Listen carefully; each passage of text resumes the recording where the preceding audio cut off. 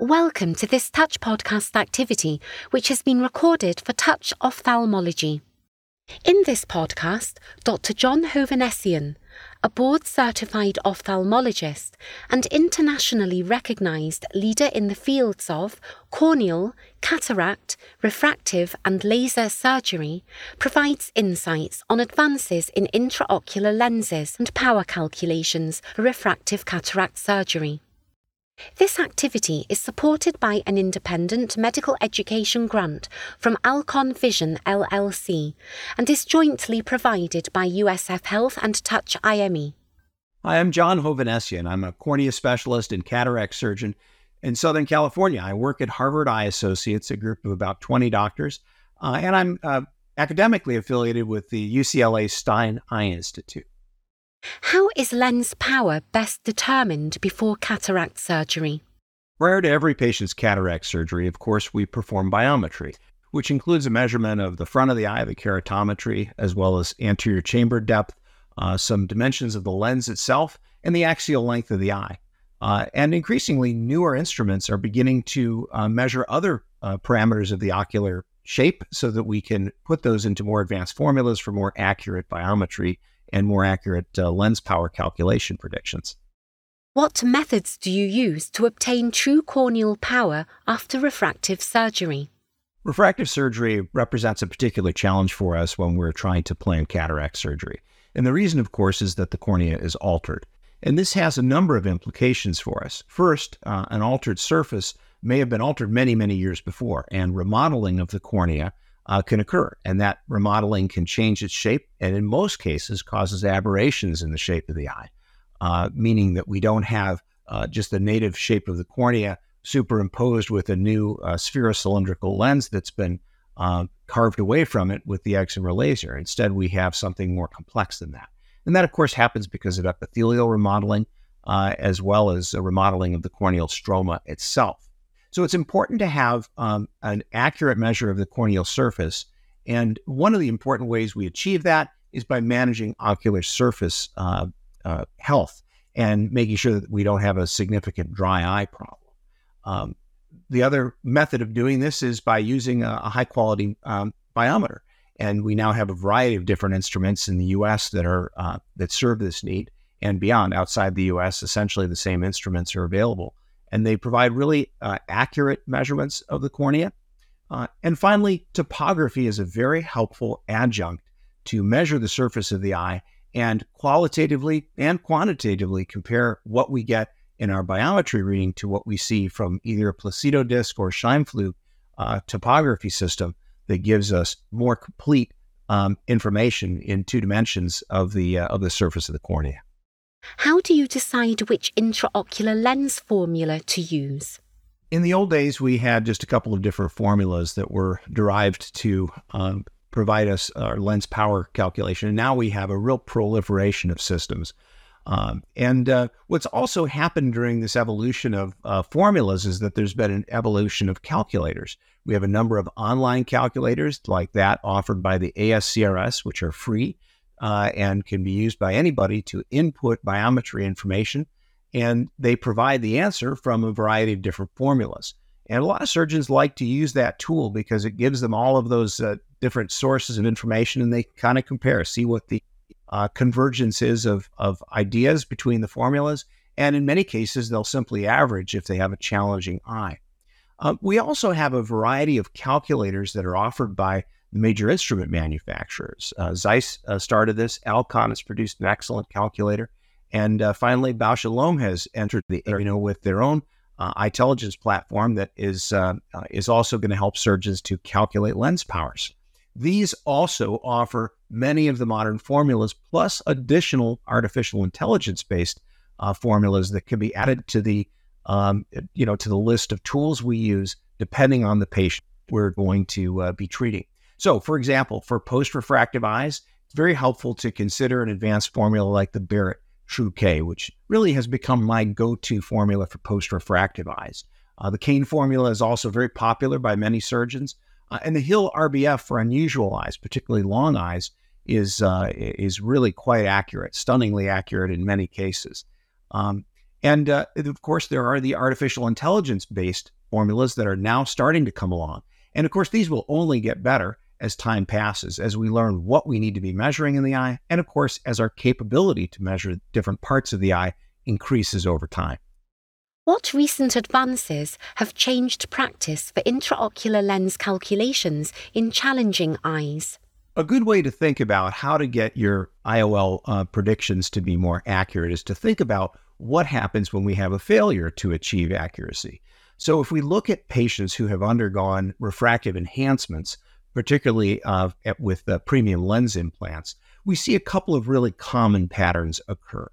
And of course, the end result, what leads to the need for the enhancement, is the refractive miss. Probably the most common reason we see this is because we have untreated or undertreated ocular surface disease. Bill Trattler did a nice study, the FACO study, that showed about 70%, almost 70% of patients who come for cataract surgery have some meaningful degree of dry eye. And about 2/3 of those patients actually don't have symptoms. So this really has opened our eyes to a problem we have, because when you have ocular surface disease, it causes rippling or irregularity in the surface of the cornea, which translates into refractive error when we measure the surface of the cornea. And if you have a 1 diopter error in measuring the ocular surface power, you're going to have a 1 diopter error in your final IOL outcome. So we need to be very sensitive and treat very aggressively the ocular surface.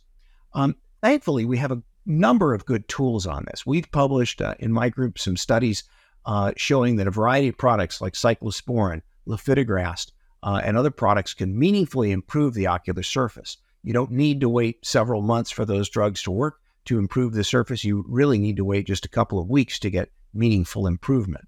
And of course, we have a number of new products on the market just in the past 12 months that have meaningfully changed things. Bausch & Lomb has released a perfluorocarbon compound that has been much anticipated in the U.S., which is being released as a drug in the U.S. and really works very well to smooth the ocular surface. Another cyclosporin formulation is being released by Aero Health that is really going to give us a higher concentration of cyclosporin, as well as a advanced delivery vehicle, because the vehicle for that cyclosporin is the same vehicle that makes up the Bausch & Lomb product known as Mibo. And then finally, we have an entirely new approach with a product from Tarsus, which is designed to treat Demodex. And while Demodex has had sort of a questionable role in the treatment of blepharitis, what we have seen from the FDA studies and prior studies from Tarsus is that this new product, which is known as Xdemvy, is very, very successful in treating the ocular surface as measured by corneal staining and corneal irregularity, not just treating symptoms of patients. So, in other words, we have a variety of new tools as well as some very effective older tools that can rehabilitate the ocular surface. For my colleagues, I think the most important concept that we need to reinforce, though, is that look for ocular surface disease among your patients who come for cataract surgery, whether they have symptoms or not. Don't view it as something that you can ignore just because the patient is asymptomatic, because if you want an accurate refractive outcome, you absolutely have to care about ocular surface disease. How do you approach a patient that has irregular corneal astigmatism after surgery? Patients who have irregular corneal astigmatism after cataract surgery represent a real challenge. And of course, we talk about ocular surface disease, and it indeed is the biggest cause of irregular corneas after surgery. Remember, of course, that we're doing something traumatic. We're treating the eye with surgery, and we're treating with medications postoperatively. Those are toxic to the ocular surface with their preservatives in many cases. And it's going to take a patient a long time for that to completely recover, certainly even beyond the time that they're taking medication. And yet the challenge is these patients judge their vision based upon how they see within the first few weeks after surgery. So first, identifying the cause of irregular corneal astigmatism is the way you treat it. In the case of ocular surface disease, give it time. In the case of other pathology, boy, the best way to treat irregular corneal astigmatism is never to have it by the time the patient gets to surgery. And so really the way to manage the post-op patient is to manage the pre-op patient. a careful corneal exam is going to reveal problems that are pretty common, like epithelial basement membrane dystrophy. We've already talked about dry eye, like Salzmann's nodular degeneration, like pterygium, that is going to really affect the ocular surface. It's best to treat those conditions prior to the patient ever having their biometry, and after the condition is treated. If it's a surgical treatment like removal of the Salzmann's nodule, it's important to give the patient a couple of months for the corneal epithelium to remodel and for the patient to have a stable ocular surface before you proceed with biometry before surgery. In terms of treating corneal astigmatism after surgery, of course, regular astigmatism can easily be treated by glasses, and even irregular astigmatism in many cases benefits from spectacle correction.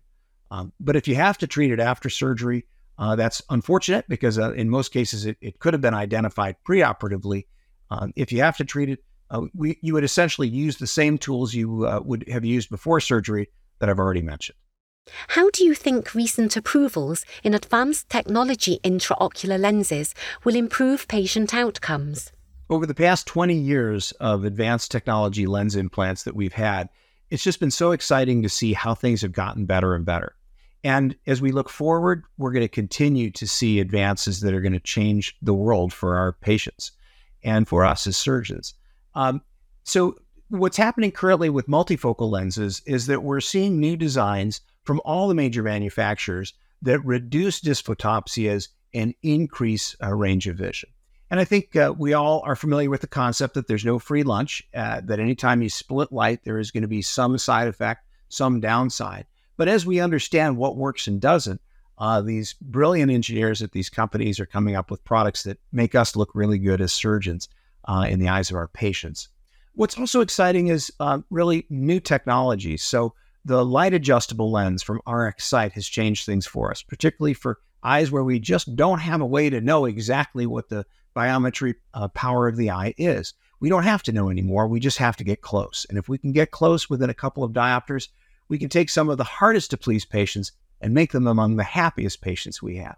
We also have the Bausch & Lomb Apthera small aperture lens implant, which for patients with very irregular corneas, where traditional optics, spherocylindrical optics cannot work well, we have a small aperture solution that can in many cases increase best corrected visual acuity. And finally, on the horizon, we have accommodating lenses that will give the eye, sort of restore the natural youthful range of vision that we all experienced when we had hair or had less gray hair.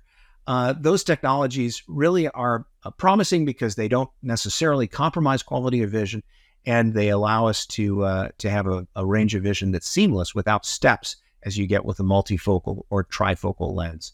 So the future looks really bright for these technologies. We have to do our part as surgeons to manage the eye and measure the eye properly, and yet the technologies become more and more forgiving. What new data on intraocular lens technologies were presented at the American Academy of Ophthalmology 2023 annual meeting? The science of advanced technology IOLs just continues to move forward. And the 2023 American Academy of Ophthalmology meeting was a place where we learned about some new lenses on the horizon. In the United States, all of the major manufacturers have new lenses that are being brought to market that reduce high-order aberrations for patients and dysphotopsia side effects and improve on range of vision. And so I would also say that it's exciting to see what's happening in the calculators. So all of the major lens implant companies have a calculator system that can allow surgeons online to do their lens planning. And so how does this differ from other systems that we've had in the past? Well, very importantly, it differs because we can take information directly from a biometer without a human having to put it into a calculator, as we've had to do with the online calculators like that from ASCRS. Here, it's automatically ingested in the system, so there's no chance for human transcription error. And then we can do the planning for the lens on a screen where the surgeon can do the calculation. Instantly, the information is then available to the staff. Again, no transcription errors are possible. That information can then be read in the facility where the lens is ordered, like the ambulatory surgery center. And so we not only have greater accuracy, avoiding the possibility of human transcription errors causing mistakes, but we have instantaneous transfer of information. So in my center, this has led to a lot fewer lenses that are being ordered last minute, and a lot of benefits to us just in terms of feeling confident that we're using the very latest formulas for our patients with information that we know can be absolutely relied on.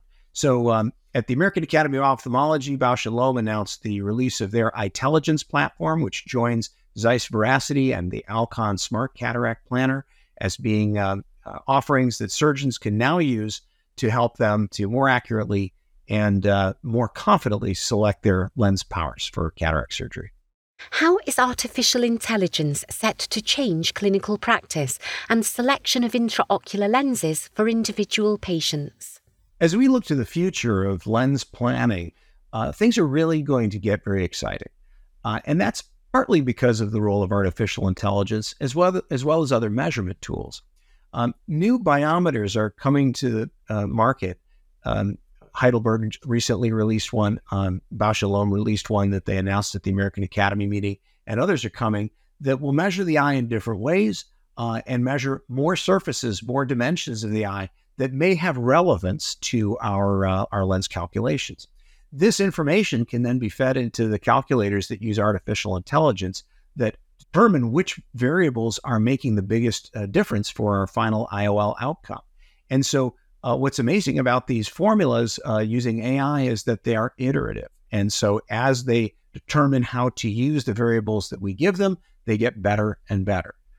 Of course, those formulas are only as good as the information we give. So ocular surface disease, again, becomes absolutely critical to manage because there's not a biometer on the market that cannot be fooled by a rough ocular surface that has corneal staining and a brief tear breakup time. So we have to do our job as clinicians to get the technology to work well, but the technology is increasing in its ability to serve us and our patients to get better results. Thank you for listening to this Touch podcast. Additional content on related topics can be found on Touch Ophthalmology.